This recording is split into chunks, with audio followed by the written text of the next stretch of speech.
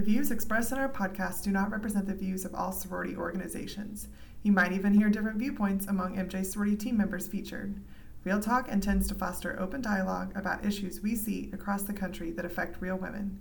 And beyond these thoughts and recommendations, we would ultimately refer you back to local, state, and federal authorities, as well as your own sorority's rules and policies. While we intend to keep content light and informative, there may be insurance claims discussed that involve bodily injury and personal damage of a sensitive nature. Be aware that topics may be a bit graphic and even emotionally charged. Listener discretion is advised. Welcome to Real Talk with MJ Sorority, the voice of sorority risk management, where we talk about the big risks, small questions, and real challenges sorority women face today. MJ Sorority is the premier insurance agency for women's sororities. We are passionate about educating and empowering our clients. We believe that striving to be unique never stops, and that by promoting safe decisions and smart risks, we can continue to create spaces for women to grow, serve, and lead. I'm Sarah. And I'm Allison. Be sure to stick around for the end of the episode where we get into what we can't stop talking about, besides sorority risk management, of course. For now, let's dive into our conversation and let's get real. Let's go ahead and get started. Today I have with me Ruth Akers. Ruth, what time of year is it? What's it like outside right now? It is a rainy, yucky, late August day, and do you know what that means? What does that mean? That means school is back in session. School's back. And how can you tell? Oh, IT is blowing up. My email is going crazy. Yeah? Yep. You know why? Well, yeah, why is that? What do you do that would make your email blow up when school's back in session? We have sorority events going on, recruitment, socials, fall events, chapter events, you name it. And I've been with the sorority division for 25 years, and my job is to work with chapter members who are planning their events. So I know when it's school's back in session, and I know when it's out. Mm-hmm. It's quiet. Yeah, we're all feeling it this week here in the sorority department at MJ Insurance. So what do you do on a day-to-day basis? I review contracts, issue proof of insurance if it's needed, and I've been known to lend a sympathetic ear now and then to a crying chapter member because they've waited to the last minute and they need help. It's Friday afternoon, 3:30, and I leave promptly at 4. Yeah. Yep. Yeah. It's life. It is life. Well, and by that time, people need help and we're gone. But that's our topic today, is how to avoid getting in that situation with event planning and planning ahead. And what we're trying to do today is give you a perspective on how to include your insurance agent in the process, because that's what we do at MJ Insurance. We are an insurance agent for a lot of sororities out there, and we get to see and hear about a lot of the events that they plan, but often it's at the very last minute. And not always, but we're trying to help those out there who are planning events and may not think about this as part of your process. So before we start talking about a timeline, start to finish on what that would look like, let's talk about why this even matters to an insurance company. Why do you think an insurance company would care about risk management as it relates to events? Well, you need to always remember your insurance agent. Not that you have to invite us to your event. I mean, you can. I mean, we like parties. We're fun. We're not the fun police, contrary to popular opinion. We like to have fun. Insurance is not always boring. Well, insurance is boring, but we are not boring. True. We make it fun. Yeah. No, the reason you need to let us know is we live in a very litigious society. And what does litigious mean, Ruth? I mean, I know what it means, but can you explain it really quick, just in case I don't?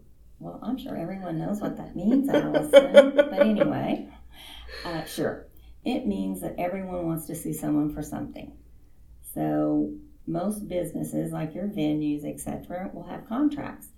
And those contracts very often will contain insurance requirements that are unfavorable to either you or your organization you're representing. In this case, it would be your sorority. These contracts can contain a lot of legal and insurance language, So when you're signing these contracts, you need to know what's in them. We know you're signing contracts all the time, and you don't really know what's in them. This could potentially be putting yourself or your national organization at risk. Right, because that's what they bring up in lawsuits, right? Is they go back and say, but you signed this here. You could be signing a contract saying that your national organization would be held liable for something that's very unfavorable. Right, and just unfair. There's some sneaky language in there sometimes. Exactly. And that's a great life lesson to keep in mind. Just beyond planning your sorority event, contracts are everywhere, and you always want to know what you're signing. You don't want to create extra liability for yourself just because you didn't read the fine print. But I am already getting ahead of myself, so let's kind of walk through. I think what we want to do today is sort of step-by-step walk through. If I'm planning an event, what is the first thing I want to do as a college student? From a college student's perspective, especially, and specifically sorority chapter members, because that's who we work with. So what do I want to do when I'm first planning an event? Is it pick the theme? Do I want to start promoting it on social media right away? Make a t-shirt? What's the very first thing I should do? No. Whoa. Not yet. First step. That's all the fun stuff. No. We got business before pleasure. Yep. Timing's everything. And you'll want to find a venue to start. Some college towns have limited venues and spaces to rent for sorority events. So you need to kind of plan ahead. Yeah. So once you've found a venue, because we live in a litigious society, like you talked about before, that venue will probably give you some paperwork, right? Yes. That could include an invoice, what to expect, contact information, but what we need is any contractual agreement. It can be called a usage agreement, terms and conditions, contract, lease for the space, just for the event. So many names for this document, but the bottom line is it's the paperwork that we need to see, and we need to see the whole thing that contains the insurance requirements. Gotcha. So that's where we come in, right? As an insurance agent for most of the sororities that are part of NPC, that's the National Panhellenic Conference, we consult on these things from an insurance standpoint should something go wrong at your event. And we want to check and see that you're using favorable, responsible venues from an insurance standpoint, not just from a fun, marketable standpoint, but from an insurance standpoint too. Right. A reasonable venue means a venue who's adequately insured. Right. So do sororities have to change venues sometimes because of the insurance requirements ever? Sometimes. Yeah. Our sorority and fraternity clients go to the expense of ensuring that they are adequately insured. Therefore, we recommend that you use venues who are adequately insured. That makes sense. So many other event planning components to think about. And I remember planning events myself in college and all the details that went into them and how overwhelming that was at first. But you can't get to the fun stuff like decorations and guest lists and themes and menus and music and attire and t-shirts until you book a venue, right? Right. So the chapter should send you the contract or paperwork for their first choice of venue. Is there anything else that they should send the insurance company, us, MJ? Yes, along with any contract or paperwork for the venue, if you're booking transportation, if you're renting equipment, hiring a bartender or caterer, if there's any paperwork, you should send it to me. If you're in doubt, send it to me. I would rather you be safe than sorry. Okay, good to know. Came from you first. Okay, So that's step one. What was step one? Step one was pick a venue and send us the paperwork, right? That's the bottom line. Step two is do this way, way, way in advance. And that may seem more like just caveat to the first one, but we think this deserves its own step because it's that important, right? Correct. So Ruth, how much time should we allow for MJ to review a contract? 2 weeks. Once we get all the needed information for review, that doesn't mean 2 weeks before your event. So, but does that mean like for 2 whole weeks you're staring at the same contract, Ruth? Sometimes. Sometimes. The internet's made it really easy to obtain everything instantaneously. But sorority insurance doesn't work like that. Right.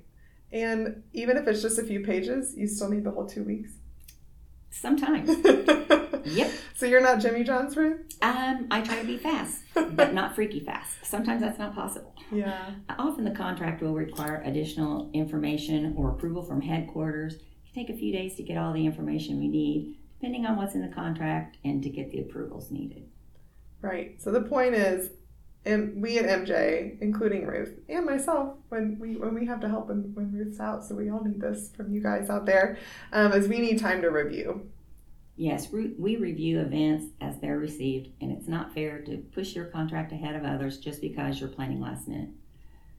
I hate to say this, but planning to fail or failure to plan on your part does not constitute an emergency on my part. See, I really did hate to say that. Say that again, though. We say that all the time. It's important. I really did hate to say that. I screwed it up. Failure to plan on your part does not constitute an emergency on our part. Right. So we know your sorority clients spend a lot of time planning these events, and you don't just wake up and say, yeah, I think I'll plan formal tonight. We want to be part of the process earlier rather than later. I know of chapters that did not follow our recommended planning process, and their events were canceled. Yikes. How often does that happen? It happens, but usually only takes one big disappointment, canceled event, and a valuable and often very expensive lesson is learned. Right. And I kind of mentioned this before, but we're not a call service. We don't work at all hours of the night. Insurance is important, but we're not 24-hour service at this point in the world. So I know college students out there listening do work at all hours, study all night. At least I did. So I'm thinking back to when I was an undergrad, and just I would not have known, had there not been education out there like this, that insurance should be part of my event planning process early on. So that's why we're trying to get this message out today. And quite frankly, confession, I've told you this before, Ruth, but I probably would have been one of the students that forgot this important step because it wasn't something I was familiar with. Did you ever have your event canceled? Not canceled, but I had the You were lucky. I was lucky. You didn't get me. I know. Yeah, maybe not. Maybe not. I did get lucky. Well, and just even venues fill up. They fill up fast. Right. And even just not even getting sometimes our first choice venue for an event because we failed to plan ahead was a good life lesson. So. Well, it really is heartbreaking when you have a chapter member on the phone crying and there's nothing I can do. Right. Nothing. Right. And it's hard for them. It's hard for me. Yeah, for sure. So we want to set you up for success. So what is step 3?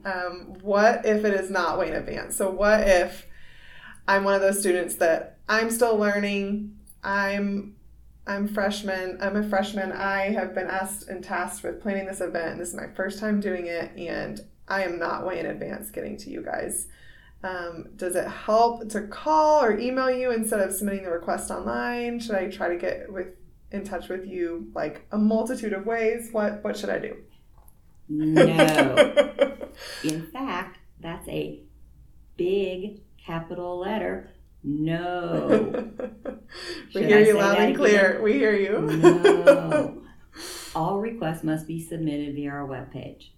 The form contains all the information that I need to process whatever's needed as quickly and efficiently as possible.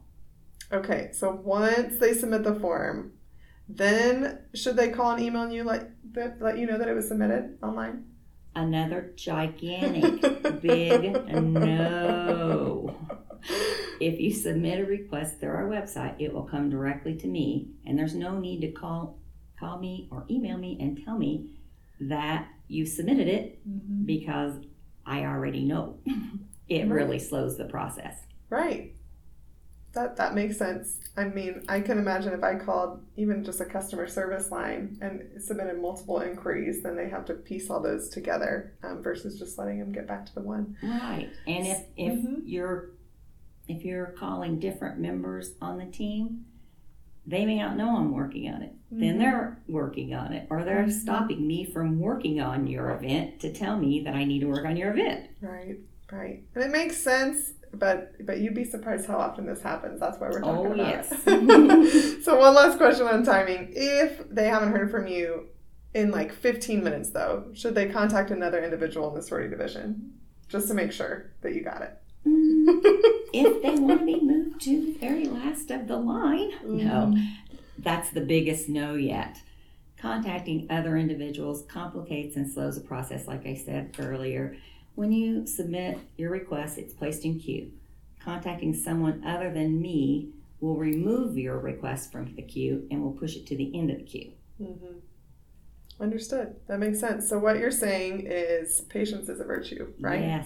Yes, patience. Gotcha. So little did you know you learned patience from the insurance team. And that's truly not us just trying to be difficult. No. That's because, as Ruth mentioned, we can tell it's back to school. There are so many requests coming in. There are bid days across the country. There are recruitment events. There are new member events, sorority, sisterhood events, socials coming up. There's a lot going on. So we're trying to get to everybody as soon as possible. And the more that people can get stuff done early, the more we can help you out and get you your stuff on time too. And you have to keep in mind, I probably work on 2,000 certificates, maybe a semester. So that's quite a few. Mm-hmm. That's quite a few. Yeah, so. she knows a thing or two. She knows what she's talking about over here. We all defer to Ruth on this stuff because she's done it so long. She knows it like the back of her hand. She could probably issue certificates in her sleep. Huh? Well, I am certificate queen. You are. She is. Royalty. She is the queen. Royalty in the certificate world. She is. Bow down. Yep. So we've talked a little bit about certificates of insurance. And we can probably get into a whole other episode about how to read through a certificate, but this is the point in the process. So step one, let's review. Step one was picking a venue and sending us the paperwork for planning your event. Step two was doing this way in advance. And step three was, what if it's not way in advance? Pretty much it should be, and you just need to wait was the answer on that. But at the very end of the process, in terms of what happens next, from a risk manager's perspective, what would I get if I contacted you guys to show that the contract is okay and that my sorority's coverage or my organization's coverage meets the insurance requirements that a venue's asking for? I've kind of already spoiled the answer, but what is it? You'll get a certificate of insurance if it's required by the contract. Yes. And what is a certificate?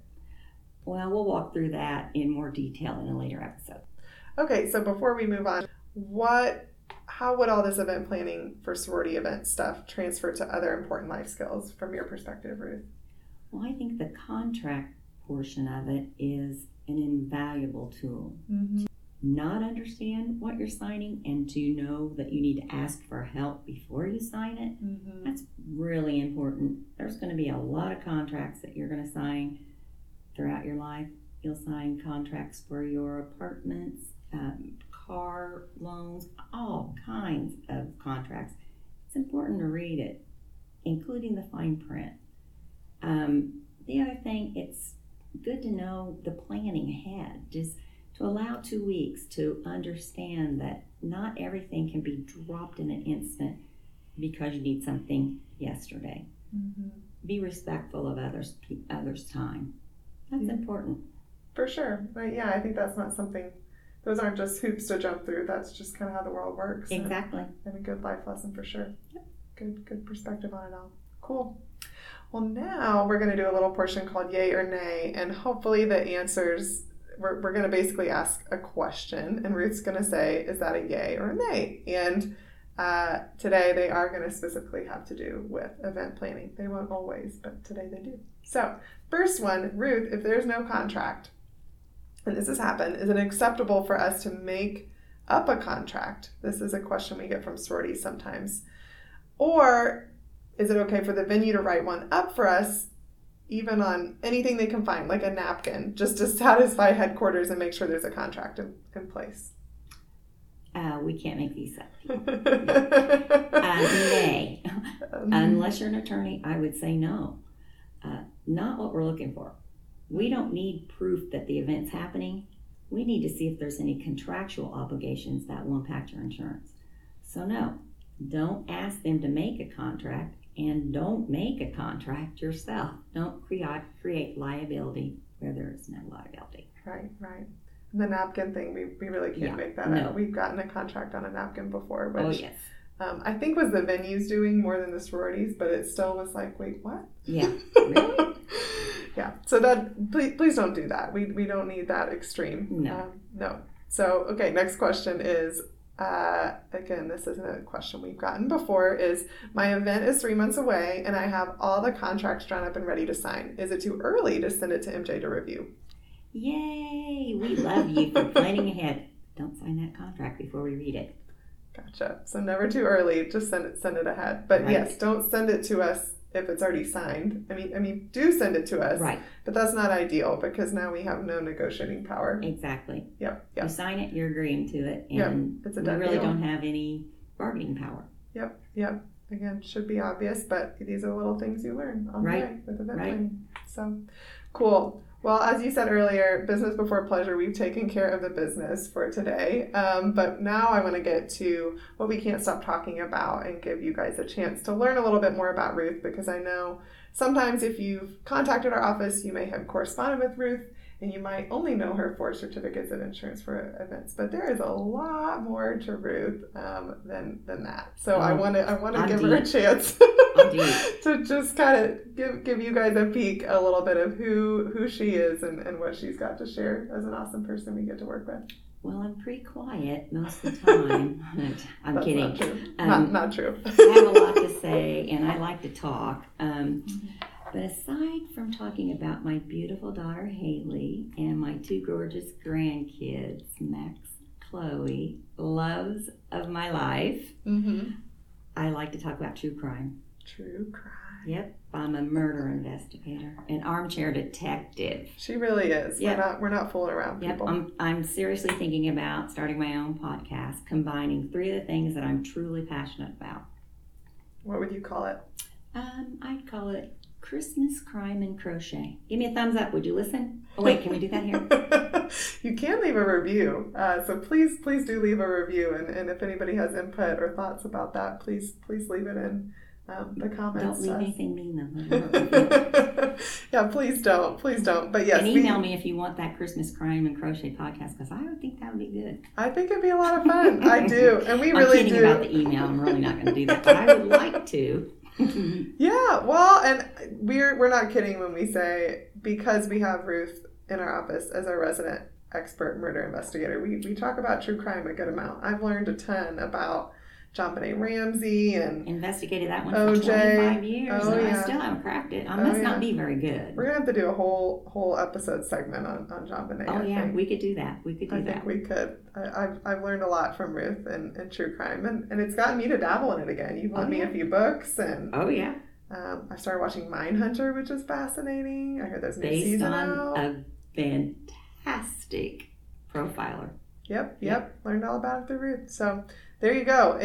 That might be one more tip. If you really, really are desperate and need a certificate, put a PS in your request with your thoughts about JonBenét. Maybe, if they're good thoughts, you'll get a response. She's kidding. We're just like, please don't do that. Please don't do that. Don't make my job more complicated. Laughing. So, coming soon to a podcast near you, Christmas Crime and Crochet. That's right. Yep. Grab your hooks. Grab a cup of hot cocoa and join me over by the Christmas tree while we talk meta. I love it. I just love that those 3 things describe you, and I think they really do, because Christmas, it's like the happiest time of year. You love that. Well, I haven't decorated yet. It's August. That's true. Not quite. No. But when do you start decorating for Christmas? I will be fully decorated by Halloween. Yep. I pass out candy canes to my trick-or-treaters. Yeah? Not really. I don't have any trick-or-treaters, but I would. That's awesome. If I could find them that early. I usually can't. Yeah, not quite that early. Yeah. But she's ready to go for Christmas, and I love that she loves crime. I think it describes that even though she's kind of a pink sparkly granny is one of her nicknames around here, that she crochets and makes people feel special. She also's got a little edge to her, and that's that true crime part. That's right. I'm really not that pink sparkly granny. I'm a murder investigator too. All of the above. Well, you guys will get to hear a lot more from Ruth in this little sort of mini series as part of our Real Talk podcast that we're calling just event planning basics and all the things that go into that. So we will discuss contract language, what we're looking for when we actually review the contracts, and all those things in a later episode. But hopefully that gives you guys at least a start for what an insurance company is looking for when we talk about event planning. That's true. Anything else you want to share before you sign off? I appreciate you all. Love you, mean it. Bye. Thanks for joining us for Real Talk. We want to hear from you. If you have feedback, comments, or questions, send us an email at realtalk@mjsorority.com. Visit our website, mjsorority.com, to learn more about who we are, what we do, and explore our huge resource library. Check out the show notes from today's episode to dig a little deeper into the topics we discussed. This has been Real Talk with MJ Sorority. Be smart, be safe, and we'll catch you next time.